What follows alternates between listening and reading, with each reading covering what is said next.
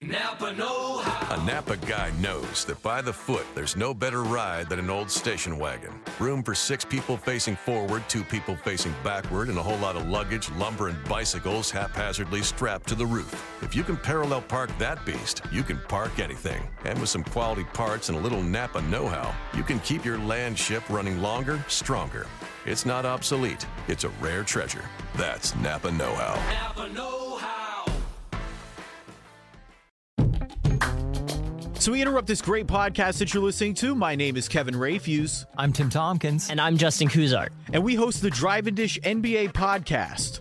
We cover every team in the league and a bunch of really fun segments like Random NBA Player, Drive and Dougal, and Hot Takes from Reddit. So when you're done listening to this podcast, give us a search on iTunes or whatever podcast streaming app you're listening on. We're also at driveanddishpodcast.com. We are the Drive and Dish NBA podcast.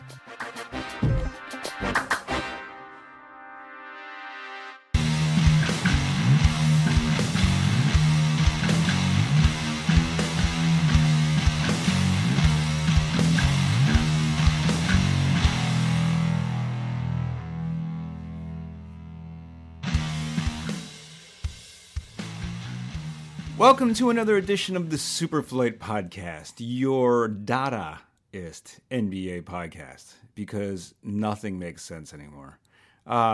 It is Monday, February 6th, 2017, and I'm your host, Joe Borelli. What's up, people?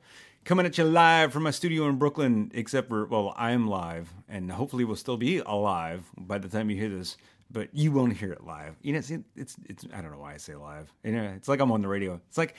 You know what's funny is when I was a kid, I used to listen. My mother would put on these radio programs for me when I was little. Like, I grew up in a very religious house, right?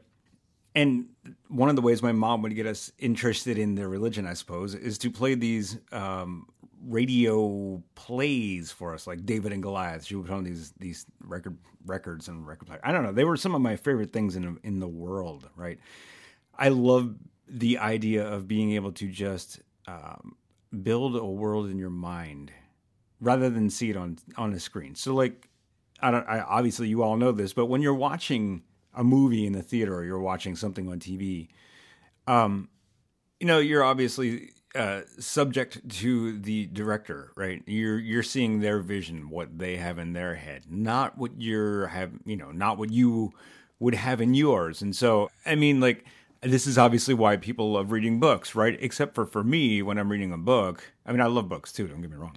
But when I'm reading a book, it takes often so much freaking concentration to get through the words. Like, not always, but sometimes, like, you know, you have to be conscious of the page. You have to read it. And in doing that, a lot of times for me, it keeps me from truly entering into a world in my mind, right? Like, I have to be cognizant of what I'm reading. I have to be conscious of the page. I have to keep moving forward and actively pursue this thing. Like, I have to read, right? Reading is beautiful. Reading is lovely. I do a lot of it all the time because, well, I have to for work. I have to read emails, and I read the news like crazy because I'm obsessed with what's happening in our government right now.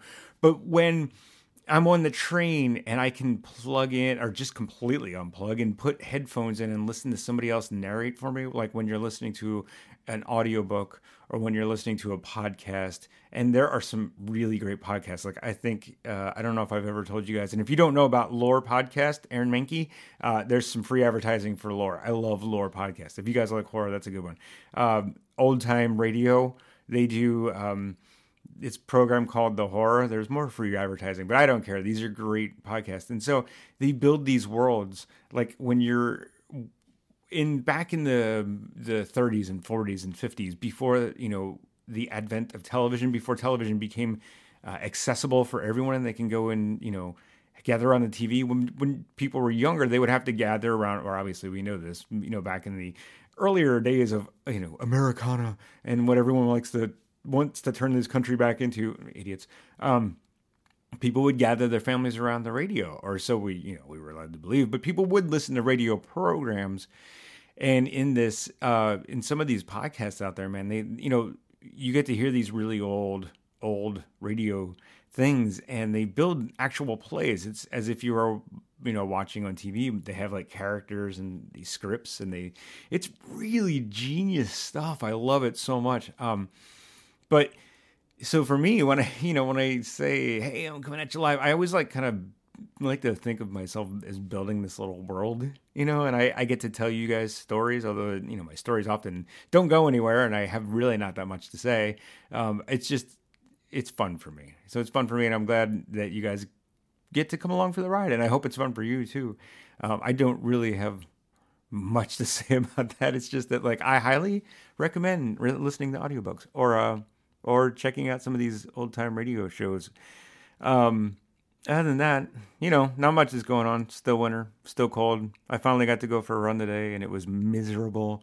Not because it was not nice outside. It was really nice. I mean, for February 6th, it was like almost 50 degrees. That's beautiful. The problem was I haven't run in like 3 weeks.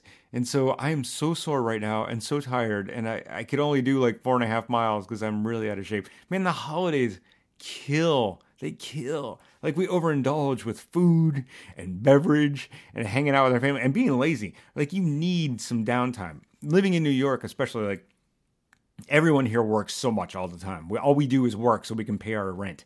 It sucks. But if you want to be part of this giant community, and you want to be part of, you want to live in the city that never sleeps and be able to do anything you want and access everything, you have to pay to play, right? So that's cool, and I understand it. It's just that when you get that little bit of downtime, that time to yourself, it becomes so important. Here's another funny anecdote for you. Once, my brother came to New York City for New Year's. I think this was the first New Year's he ever came to New York for. And he wanted to go out, and he wanted to have a good time. I was so exhausted from the work week, and just having, back then, I still had a studio, and I had a gallery, and I had, it was a small gallery in Brooklyn, but whatever. And I was working a full-time job. I was barely sleeping. I was working all the time. So he came up, and we went out for New Year's Eve, and we got good and toasty and whatever. We hung out. It was a lot of fun. But the next day, it was, January 1st, and, all I wanted to do was sleep and lay around. And so my girlfriend was over, and my roommates, I lived with 4 other people at that time, and we just sat there and we watched Monk, because, Monk's a fun show. And we sat there and watched Monk all day long, and my poor brother, I still feel bad about this to this day. Well, first of all, it was really cold. It was like 1 degree out that year, and I really did not want to go outside. But he's like, "Hey, man, can we go do something?" And I was like, "All right, cool. Just maybe after this episode." An episode later, it's like, "All right, can we go do something?" I'm like, "Yeah, man, maybe just give me a minute. I just got to gather my thoughts. I got to get up and we'll go." And then by about 8:00 at night, we're still sitting there watching Monk on a marathon. He was like, "I'm gonna go home now." I'm like, "Oh, come on, stop. It's just stay, hang out." I still feel really bad about this. So Frank, if you're listening, I'm sorry. I still feel guilty about not taking you out to do anything while you're here in New York. But my point is that New York is it's a wonderful place, and it's exhausting. So anyway, not that much for you guys this week. Nothing's really happened since last week. And I mean, there's always good things to talk about. And this week, I promise you, I'm going to write down some of my stories that I think of in between recording now and recording again, because during the week, usually at work, and this is why, I fail to remember these things or write them down. So I'm at work, I'm working on other things, and once in a while, a great idea will pop in my head, and oh man, I could talk about this for the podcast. It would be fantastic. It would be amazing. I got to remember to write this down, and I invariably forget every single time. So my apologies, guys and gals. I will get better at this. I'm still, pretty fresh in the game of hanging out with you folks and talking. But, anyway, it'll be fun. And I don't know. There's good. We'll have good things. I actually have some friends that lined up for the summer when there is no NBA that I think are going to make for really good podcasts. Nothing about NBA, but maybe a little bit about things that you guys and gals could relate to outside of NBA. Anyway, that's neither here nor there. Tonight, and we're going to be recording late, so this probably will not come out till tomorrow. But tonight, Gary Jones of the Zardcast is going to be on the podcast, and we're going to talk about the Wizards and about their really slow start and how they've really turned it around. And they're actually playing right now. And I really want to go watch some of this game before it's over. So I'm really excited to talk about some John Wall and Bradley Beal and all that. In other news, nothing. But so Gary's coming up, and after these messages, we'll be right back. Today's sponsor of the SuperFlight podcast is Steiner Sports. At Steiner Sports Memorabilia, you can get all the vintage sports gear you've always dreamed of. From posters to baseball mitts, jerseys to signed footballs, Steiner Sports has it all. There's even an online auction where you can bid on memorabilia from your favorite teams or players, like that Allen Iverson signed basketball I have my eyes on.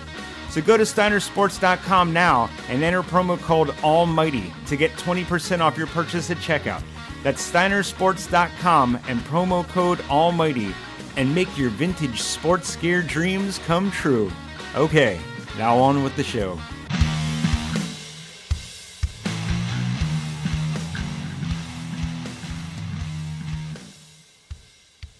All right, take two. Gary, welcome to the SuperFlight. How's it going? It's going good. Glad to be on. Good. I feel like you just said that.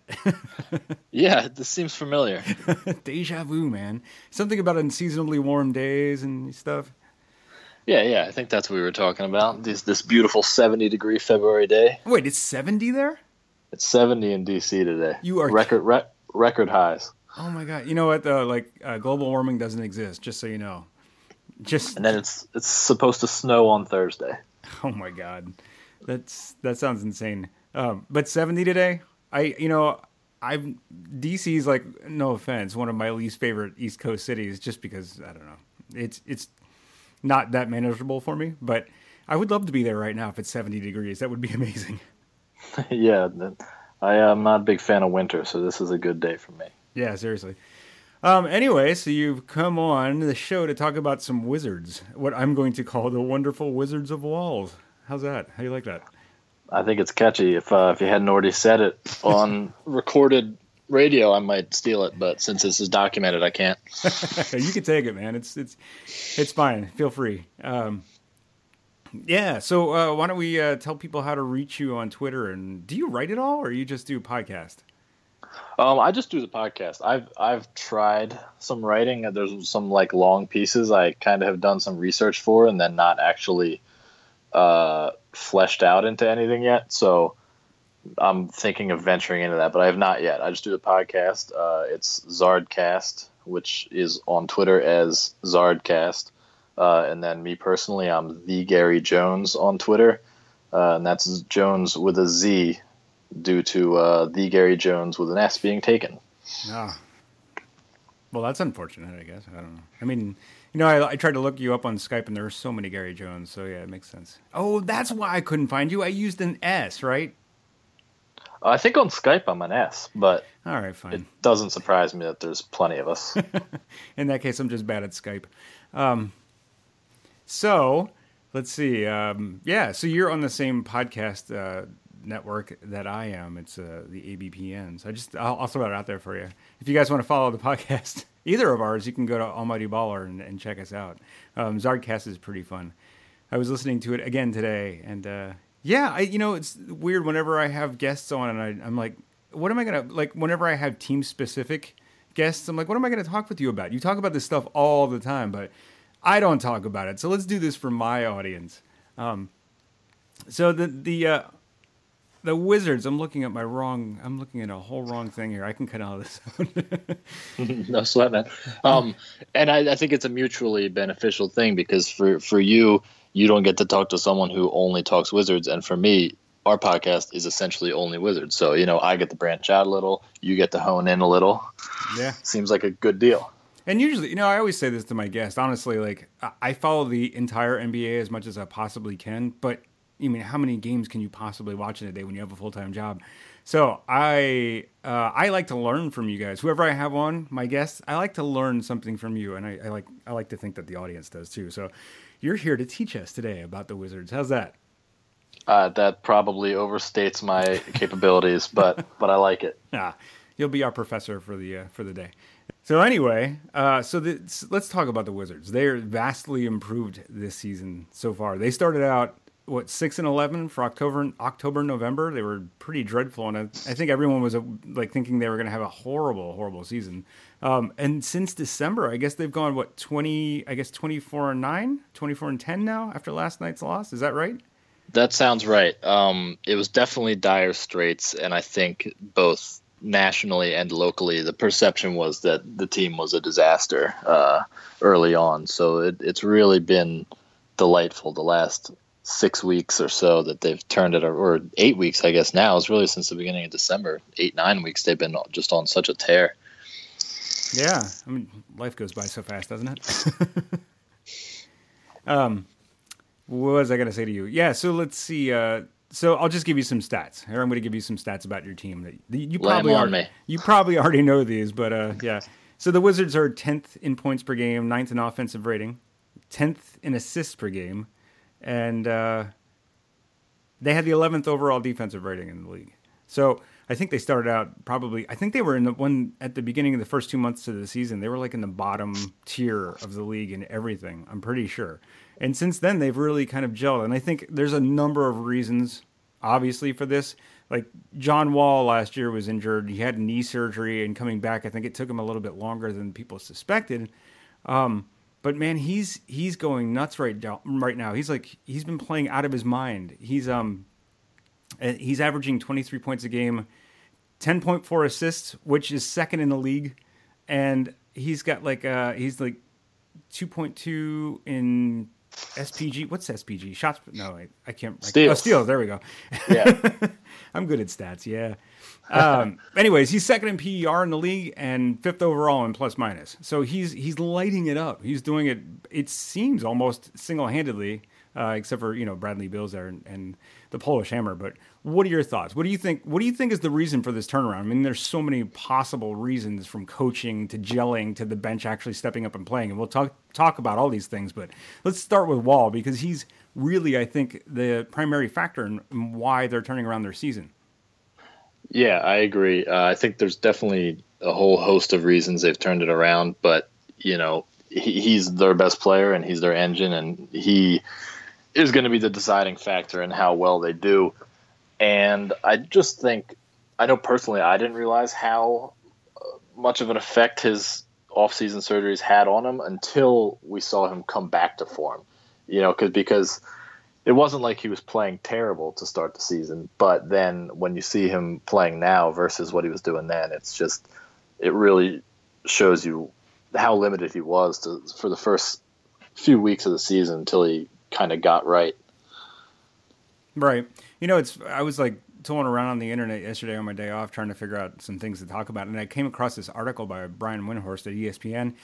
He wrote a really nice article, really, really detailed article about outlining his off-season injuries and how he had to work so hard to come back from that knee surgery. And I had totally forgotten about this because I've not been the biggest John Wall fan of all time. I like him. I like his game has just taken so much of a leap from past years.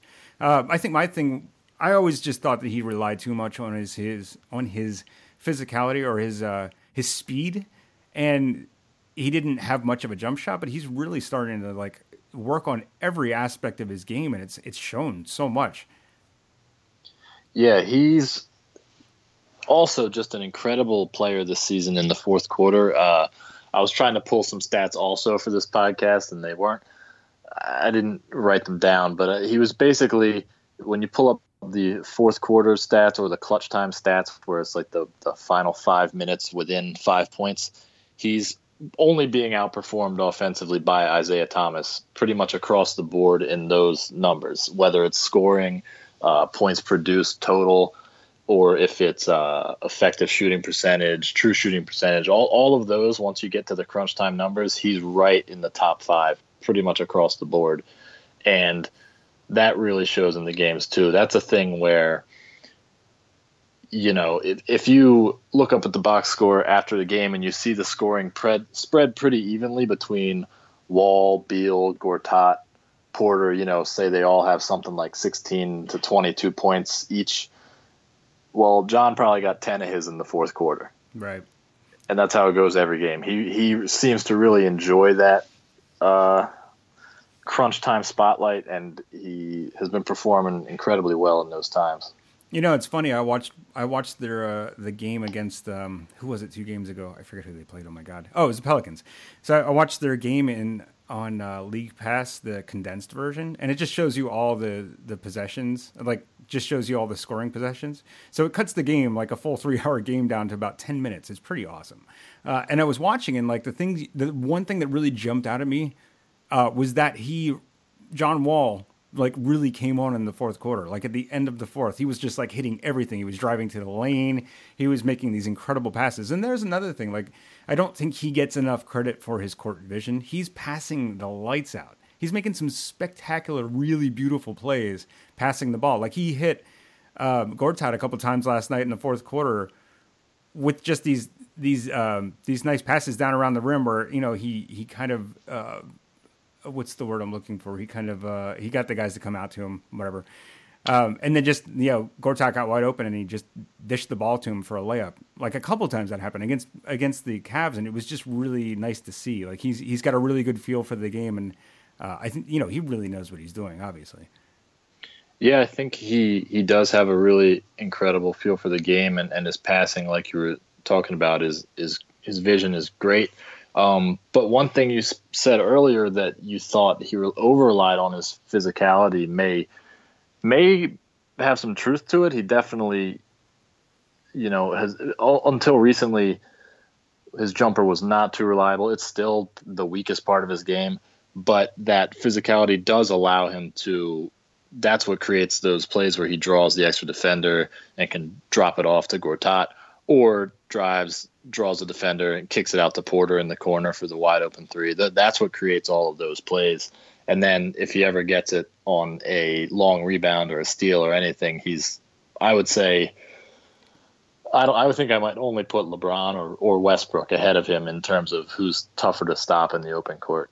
Yeah, I mean, because he's just so fast. Like you see it every single time there's a play. There's a replay of one of his, fast break plays. He just outruns everybody. Like there's guys on the other side of the court already, and he just goes flying through to the rim, and nobody can even catch up to him. It's insane. And I think that whereas like a lot of other players, they come into the league and they rely primarily on their athleticism, and they never figure out like other parts of their game, like shooting and stuff. I think he might be able to do it. Yeah, he might be able to take that step where, as he gets older, he'll learn that, like, because you can see it now. He's working on his jump shot. He's working on his 3-point shooting, and his passing is not going to go away. It's only going to get better. So I think even though, like we saw when he came in this year, he was injured and he was slower and he couldn't really make the sort of moves that he would normally. He was still able to contribute, you know, by being able to shoot and dish. And so I think like his athleticism right now is primarily the thing that he relies on to get him to the rim and drive and kick and all that. But I think he's going to age well as a player, honestly, because he's getting better in every area of the game, not just in flat out running like Westbrook does, you know? Yeah. And I mean, it's kind of a trope at this point to bring up Jason Kidd as the example for how guards can age properly and work, you know, improve their shooting as they lose some of their athleticism. But he seems like a pretty good model for someone Wall should try to follow in terms of career path with that sort of thing. Because Kidd came into the league also incredible athlete, incredible vision, and not much of a shooter, but still would score because of how athletic he was. And then as he lost some of that, he just consistently got better and better with shooting. So hopefully that's the kind of arc that John's career can have. Right, for sure. You know, we don't want to talk too much about John Wall because how much can you really say? He's amazing. There you go. Do you think he's like the best guard in the East right now, the best point guard in the East? I do think that. I think it would have been, until very recently, I would have wanted to say it was Wall, but really in my heart probably would have had to say Lowry. Yeah. But with how sharply the Raptors have fallen off lately, I can more comfortably say that it's Wall. You know, and then maybe Wall and Lowry are 1A, 1B right now. I think they're both above Thomas just because of his defensive deficiencies, even though he is also outrageous on offense right now and winning games single-handedly for the Celtics. Yeah, for sure. It's funny how you didn't mention Kyrie. You're not going to get a lot of Kyrie love from me. So wait, let's steer off this path for just 1 second. You were at the game last night against the Cavs. Yeah. And I forgot to mention this. I really wanted to talk about it. What was that atmosphere like while you were there? That must have been incredible. Because, listen, I'm not a huge fan of it. I mean, I love the NBA and I love really good games. And this game was like everything an NBA fan could ever want. I was getting like jacked up sitting at home watching it on my computer. What was it like at the game?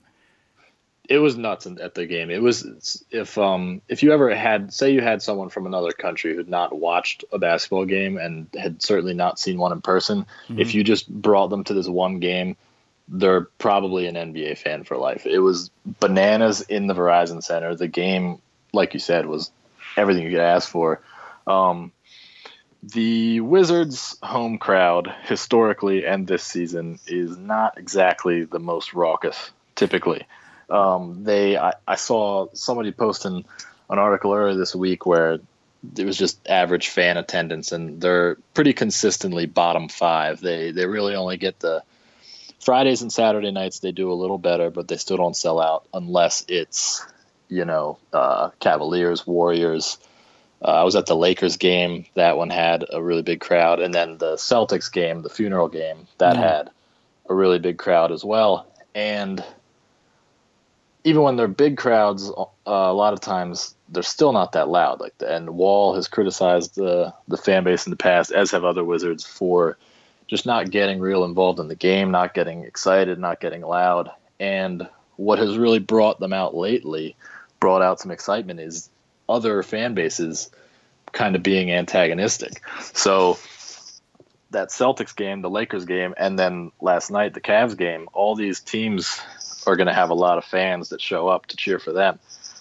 And then once all the "Let's Go Cavs" chants start going, it's like the entire crowd that normally would not be that likely to get loud, they just feel obligated to drown out the Cavs fan. Right. And it turns into this kind of battle back and forth, and it just gets really exciting. That's cool. That sounds fun, man. I can't even imagine being there. It must have been insane.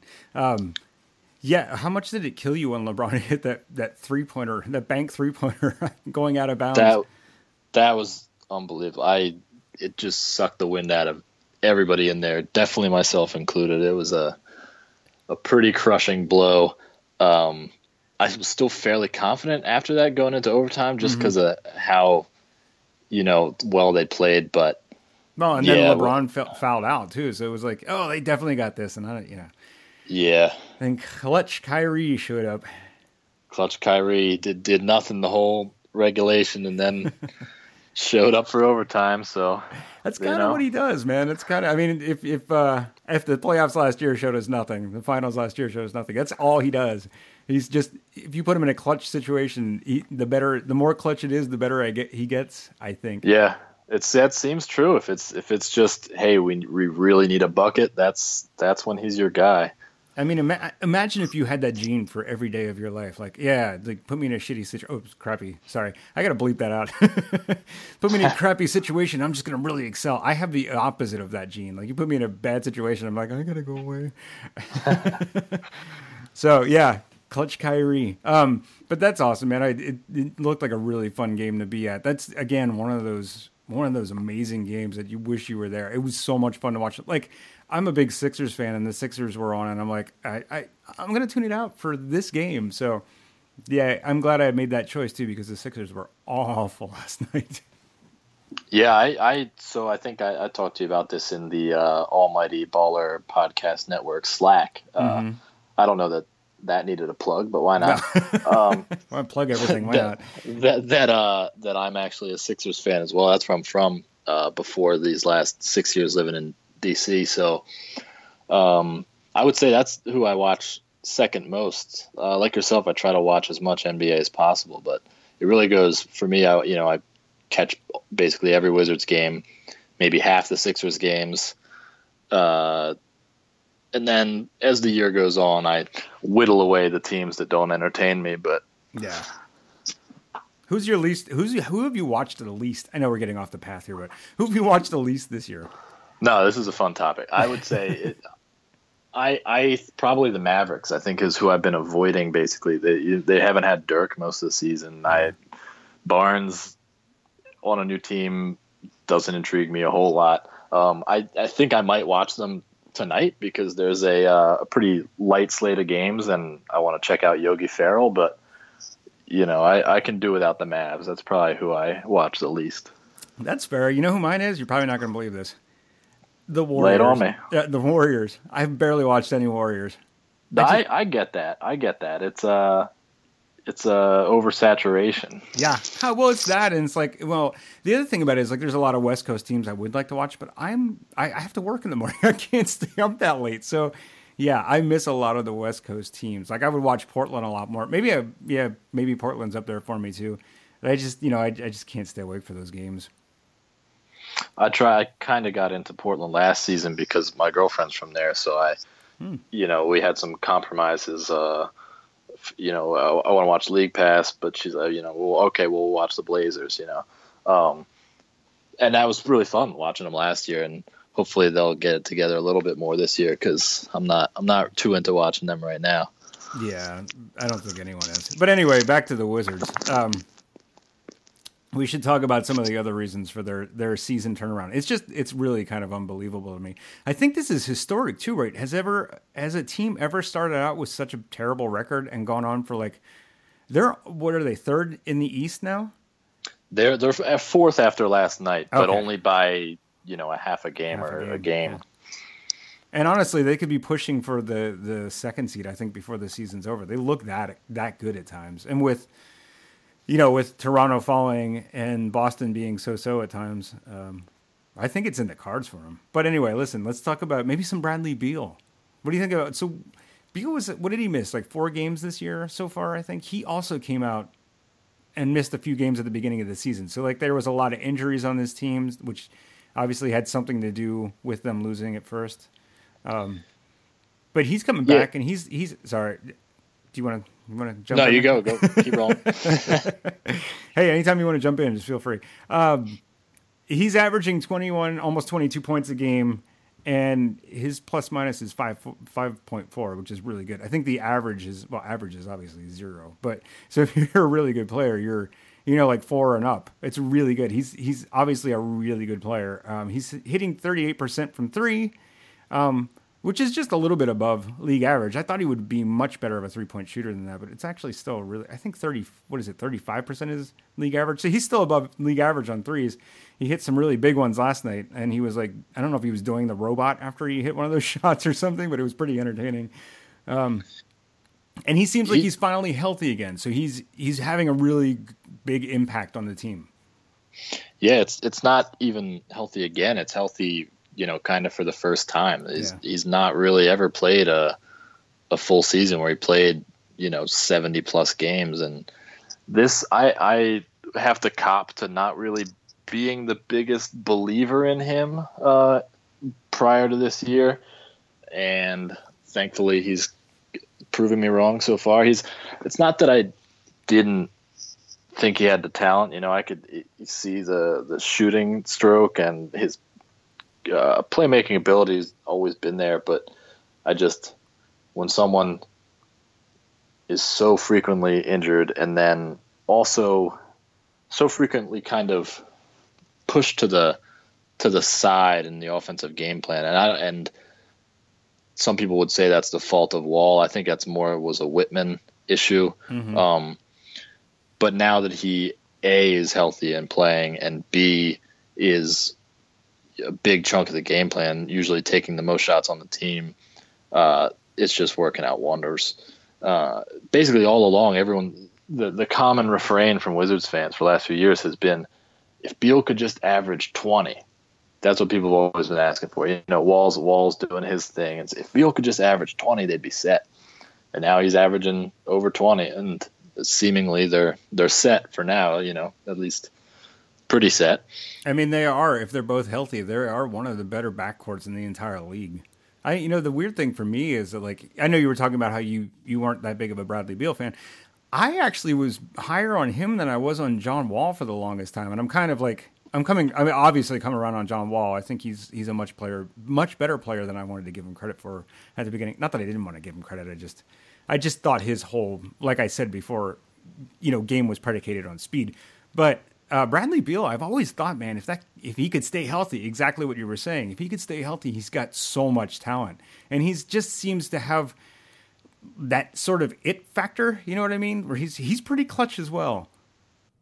Yeah, and he also seems to thrive in those sort of moments. When he gets to take the big shots, he seems to want them, and he often hits them. Talking about his 3-point percentage, he does take a lot of kind of challenging threes. He's definitely one to, step back into a three or dribble around into one or take one flying, curling off a screen. So I think which is good, they need him to be taking all those shots. Mm-hmm. But I think if he were in a situation where he was getting more just open catch and shoot threes, that percentage would be a lot higher. So, that's a detriment to maybe his stats, but it's a boon for the team to have him taking all those shots. For sure. And he's only, 6'5", 6'4"? He and John Wall are about the same size, right? Yeah. So when you have him... Oh, go ahead. I'm sorry. I think they're both 6'4", or right around there. Yeah. So when you have him coming off a screen, if he's defended at all, shooting a 3-point shot over someone... I mean, Isaiah Thomas does it all the time. But yeah, if he's a little bit taller, he's probably doing a little bit better at hitting threes as well. So there's that. But speaking of hitting 3-pointers, Otto Porter, he's leading the league in 3-point percentage right now, 45.9%. That's insane. 45% from 3 is insane. That is insane. It's shocking how well he's shooting. Not that I didn't expect him to do well, and he's getting the kind of open looks that I was talking about Beal not getting. Porter's the beneficiary of being, the clear third or even fourth option sometimes. So he's getting wide open threes in the corner or late contested threes on the wing. He's getting shots that are a lot easier to make, but he's still making them at a ridiculous clip. Yeah, for sure. His game is he's come around a lot. I think you guys, correct me if I'm wrong, but people in DC were not very high on Otto Porter, or I think everyone thought he was going to be sort of a bust draft pick because he just wasn't producing much I guess he's in his 4th season now, right? Yeah, this is his 4th season. He basically got no run in season 1, and then has gotten steadily more since then. And obviously this year he's a huge part of the team. Yeah, he's been playing really well for them. I think his defense is pretty stout too. Am I correct on that? Yeah, he's typically their go-to wing defender. Wing defender, yeah. I think part of you talk about him being a bust, and or the thought that he might have become a bust was I always feel for guys who kind of are defaulted into that situation. In another draft, he's probably not going 3rd overall. Right. But and people sometimes, all that the negativity is kind of lands on him, and it's not he didn't control where he got drafted. He's gonna obviously he wants to go as high as he can. But if he gets picked 3rd and produces like a guy who, maybe got picked normally 12th or something like that, let's say. Right. That's not really on him if the draft is weak and a team chooses him in that spot. So for him and just players who kind of land in that kind of situation, I always feel for. So that always made me kind of pull for Otto in particular, and I'm glad that he's developed. So yeah, for sure. I mean, of course, it's you get taken where you get taken. That has very little to do with your potential outcome, I guess. Well, I mean, it has everything to do with your potential outcome, but it has very little to do with how you'll end up with as a professional athlete. I think that has a lot more to do with your ability to pick up the schemes and ability to how smart you are and how dedicated you are at working at it. And so I think, maybe the 3rd overall pick was a little bit unfair for him, but it seems like he's starting to come around. I think my point was just that, it seemed like he might go the way of so many 3rd-round picks that just kind of flame out when you have these sort of high hopes. When your team is drafting at the 3rd position, that's all that it is hope. You hope that guy's going to pan out to be really good, saying unfair or not, I thought that maybe the Washington fan base was a little worried that he was not going to pan out. That's definitely true. The Washington fan base for sure was worried he was not going to pan out. I got a buddy who, a coworker, when the new, you've seen the Stars and Stripes jerseys the Wizards wear for the Salute to Service nights. Yeah. So when those got unveiled, the really nice looking jerseys, my coworker immediately was like, "Oh, I got to get one of them." But then he was just kind of running through his mind on who he was going to get, and he already has a Wall jersey. He said he was, pardon me, scared to get a Beal jersey because this is preseason and he, still scared of the injuries, and just that he wouldn't or that he would get traded because of the injuries and him being, probably the best trading chip we had at that point. Mm-hmm. And I was like, why don't you get Porter? And his exact response would not be allowed on this network due to censoring. And I couldn't believe that, like, how much passion he had against Porter. And then I've realized since then that was pretty common at that point. Like, yeah, he definitely was thought of as somebody who was kind of turning into a bust. So, yeah, again, glad that didn't happen. Seriously, it's nice to see him taking that step. Which, maybe we should jump around here a little bit, but it makes me think that maybe Scott Brooks is a way better coach than people had given him credit for. But the one thing that people had said about him when he was in Oklahoma City is that he's a really good teacher. Like he develops guys really well, and you saw it with Westbrook and Durant and James Harden. And I think that's holding true in Washington. I think it took a little bit of time for them all to kind of sort of come together and gel a little bit as a team. I mean, their bench was pretty bad, and now it's much better. And his guys, the starters, are all playing sort of out of their mind right now. I think Scott Brooks should get a lot of credit for that. What do you think? Yeah, it would seem that way. It's always hard to tell in any sport how much the coaching has to do with the player development. But when there's a pretty consistent correlation, or if the guy has the rep of being a player developer, and then you see it in the young players, you kind of have to take that to have some meaning to it. And all those guys are young. Wall is still only 26, Beal 23, I believe. Porter's young. Oubre, it's only his second year, and all of those guys are outperforming any season they've ever had prior to this one. So you got to assume Brooks has a lot to do with that. Yeah, for sure. But the thing is, too, it's not only just here. It's not just with these young guys. He did it in Oklahoma City first. So it's like you have another place to draw from. You have more experience. You know what I mean? Right. That's what I'm saying. But yeah. Like normally I'd be like, I don't know. Maybe they're just better because they're a year older. They've played together a year longer. But then when you do have that background of being a solid developmental coach, that's when it makes me think that there's a lot more to that. Yeah.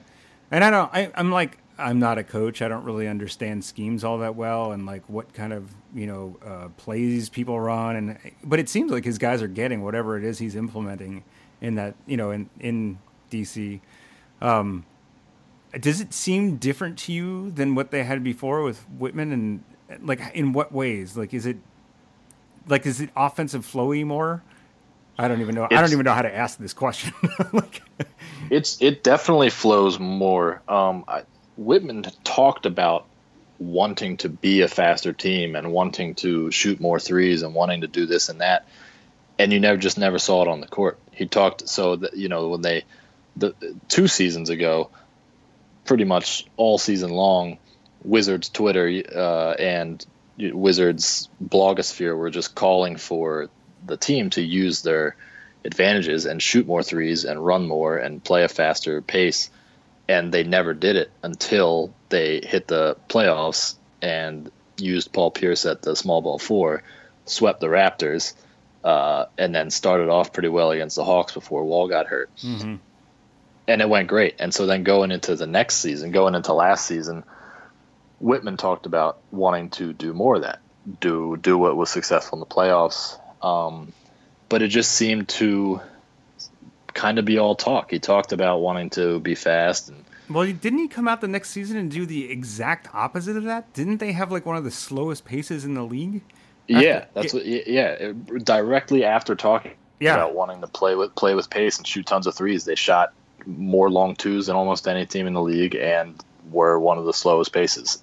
They're just a plodding offense as they had been with him before. It's like watching Doug Collins coach. Ugh. Anyway. And then basically Brooks has just gone ahead and said, hey, that was I think obvious to everyone, even Whitman, who he didn't do it, but it apparently was clear to him too. And so Brooks is just going ahead and actually putting that scheme into action, and the players, it fits them, and they're excelling in it.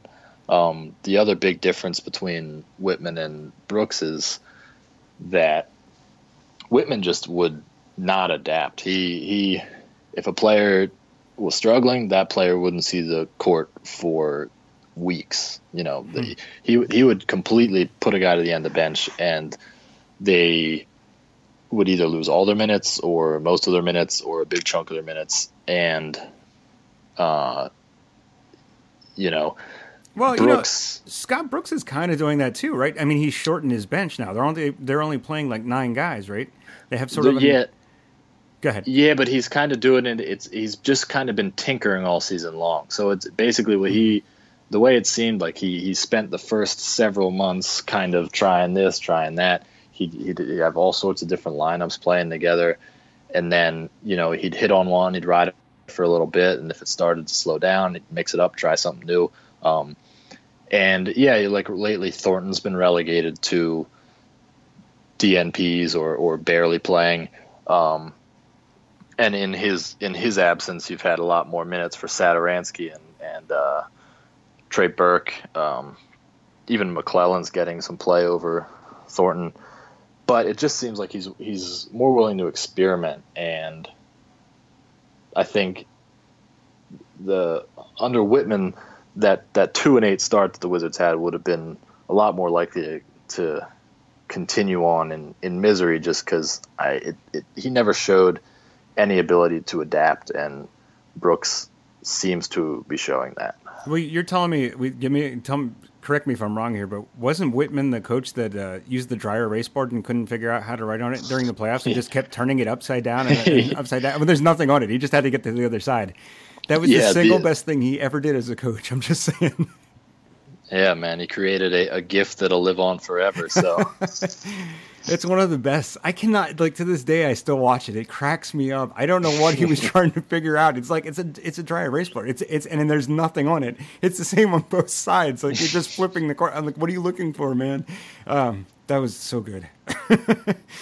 But yeah, listen, at least you got that from him. Yes, I'll take what I can get. Seriously. Anyway, speaking of Satoransky, man, that kid's he's not even a kid, though. He's what is he, 24, 25, or 26, something like that? I think he's a really old rookie, isn't he? He's one of the guys who stayed in Europe for a few years and then came over. He looks really good. I mean, in the limited minutes that he's getting, he really knows the game. He's impressed me every time I've seen him play.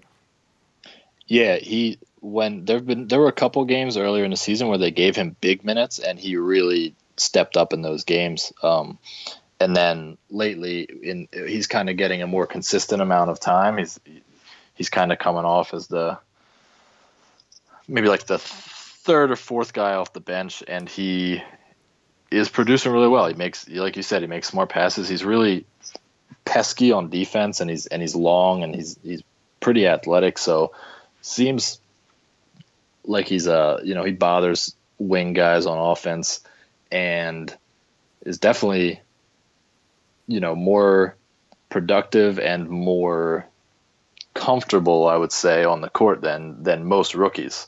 And that's probably because he got to play a few years in Europe, but it shows in his play. Yeah, for sure. Him and Oubre, obviously we talked about, he's second year, right? Oubre's in his second year. Yeah. He's really stepped up, and then Trey Burke. I thought that guy was done because he seems like a little bit of a knucklehead, but it seems like Brooks is getting the best out of him too. I think he hit a couple really nice shots the other night. Yeah, Trey Burke is probably my least favorite of the rotation guys at the moment, but I'll gladly have him in there instead of Thornton. it might just be because of how much I enjoyed Ramon Sessions the last season, that he's such a direct replacement. He's like another small guard who comes in the backup wall, and just leaves me wishing it was Sessions. So I think that might taint my view of him, but he has been doing a lot better since they've been playing better lately. Yeah, it's actually fun to see, Washington play well too, because I feel like it rarely ever happens. So it's been actually a pleasant surprise. It's got me tuning in, and they're one of the teams that I don't get to see that often. Oh wait, all the teams except for the Sixers are teams that I don't watch that often. But yeah, man, it's fun to have them playing so well, and just to go back to this incredible turnaround. I think you got to give Scott Brooks a lot of credit, and I think John Wall being healthy helps a lot. But here's a question for you. So we talked about this a little bit. Do you think they can make it up to the second seed in the East? Yeah, I think they can. They've still got. I want to say, I know they just have one against the Celtics, but I think they might have two left against the Raptors. They play really well against both of those teams, and they're on a tear. And the Raptors are falling apart. Like you said, the Celtics are often just so-so. They definitely can. Mainly, my concern is don't finish 4 or 5.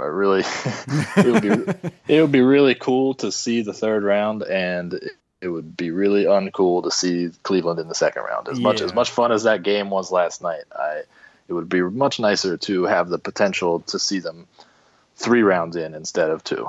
Oh my God. After that game last night, I just had daydreams of that being the Eastern Conference Finals. Like, that would be so much fun because they match up really well. It would be a really exciting series.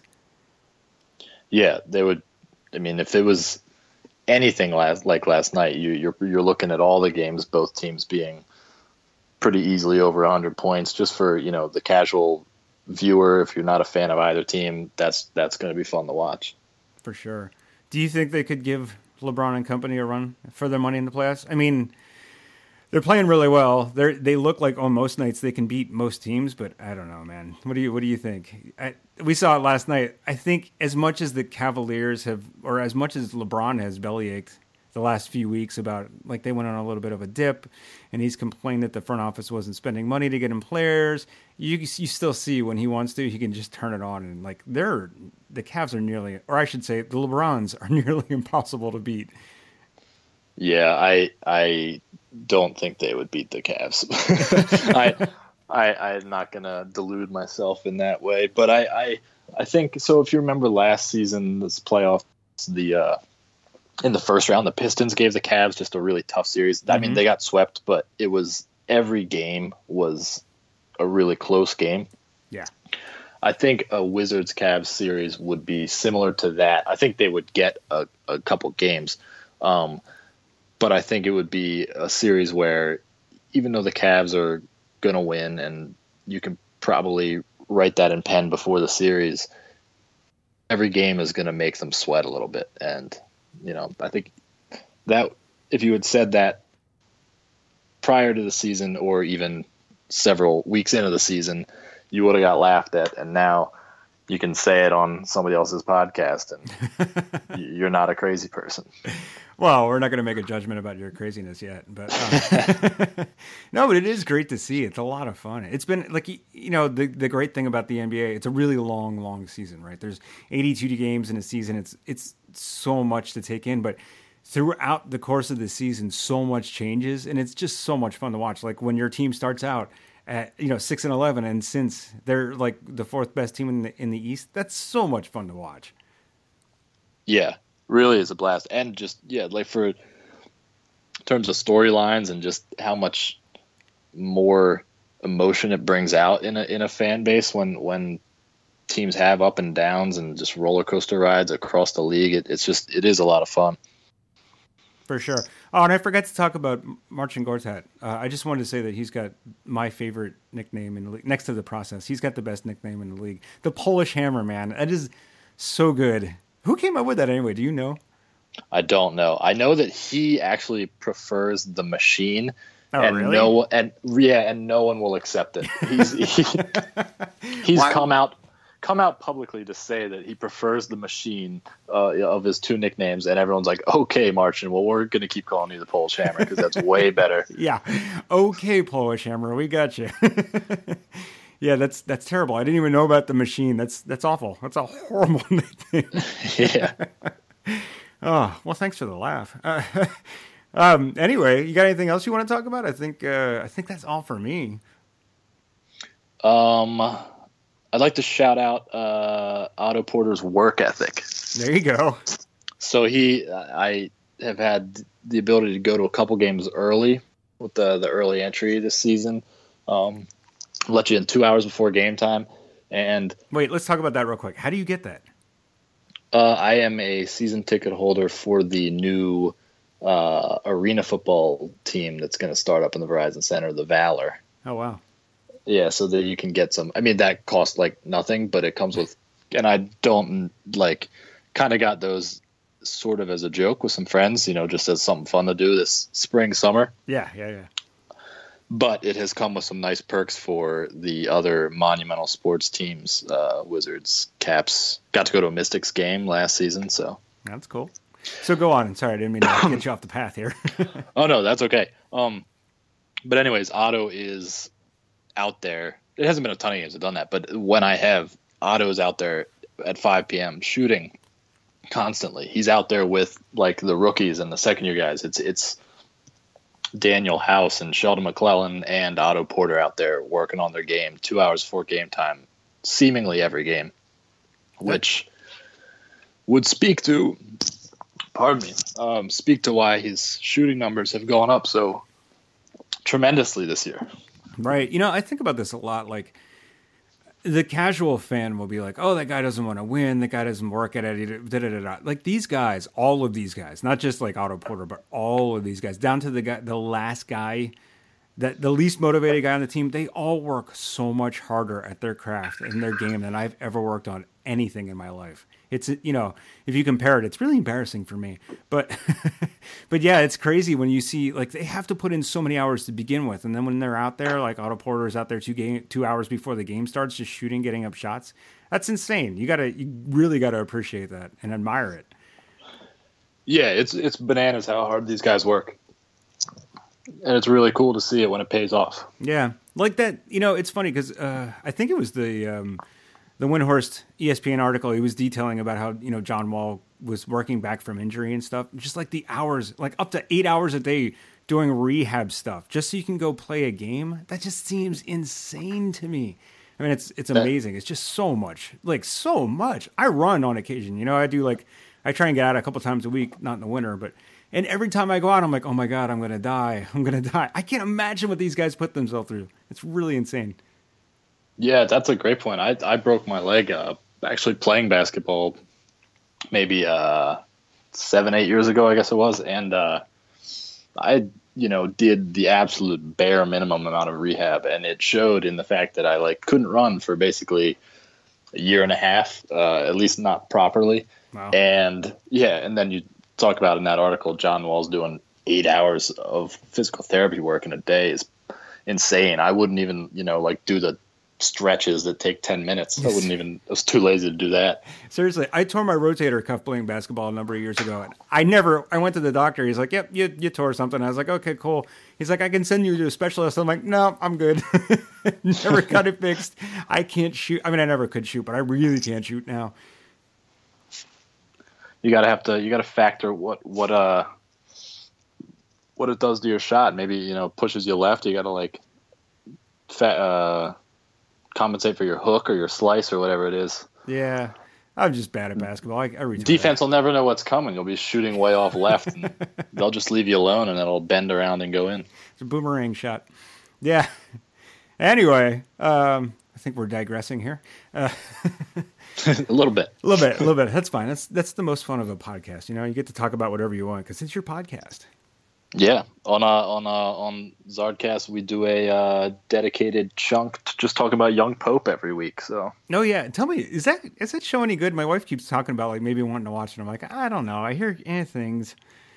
I'm not that into it, and I would certainly have stopped watching it by now if I didn't have to talk about it. on our podcast every week. But the other two guys, if you were talking to them, they love it. So really, 2 out of 3 yeses and 1 no. Well, as the song goes, 2 out of 3 ain't bad, I guess. Yeah, it's true. I usually do like this random winding thing at the beginning, so I'm good on talking, but, there's always good stuff to talk about. But anyway, Gary, listen, I'm going to let you go. Plug your stuff again. Plug your podcast that can be found on the same podcast network as my podcast. All right. Podcast is Zardcast. We put one out every week. It's also on the Almighty Baller Podcast Network. I'm Gary Jones, and I'm on Twitter at the Gary Jones, Jones with a Z. And that's about it. Cool. Well, Gary, thank you so much for coming on and talking some Wizards with me. Maybe if they get into the playoffs, maybe if they get to the Eastern Conference Finals, you should come back on and we'll talk about them then. Yeah, that sounds good. Maybe if Sixers, if Embiid starts playing again, Sixers get on tear, if they claw their way up to the 7 and play the Wizards at the 2, that would be fun. I know we're dreaming big there, but if it happened, we got to talk it out. Oh my God, yeah! If that happens, you can we'll talk every night. How's that? Every time they do a game, we'll get on the line. Deal. All right, cool, man. Well, thanks for coming on again. I'm gonna let you go, and I'll see you around soon, probably. All right, sounds good. All right, bye. Later. Well, there you go, Gary Jones from the Zardcast podcast, the Wizards. A-Team podcast on the ABPN network. There you go. Free advertising again. Well, it's not free, but whatever. I mean, everything's free. Everything's free and not free at the same time. Anyway, I'm going to get out of here. Thanks for listening in again, guys, and gals. And I hope you had a good time this week. Next week, I'm going to have more crazy stuff to talk about, I'm sure. And we'll talk to you soon. Okay, bye-bye.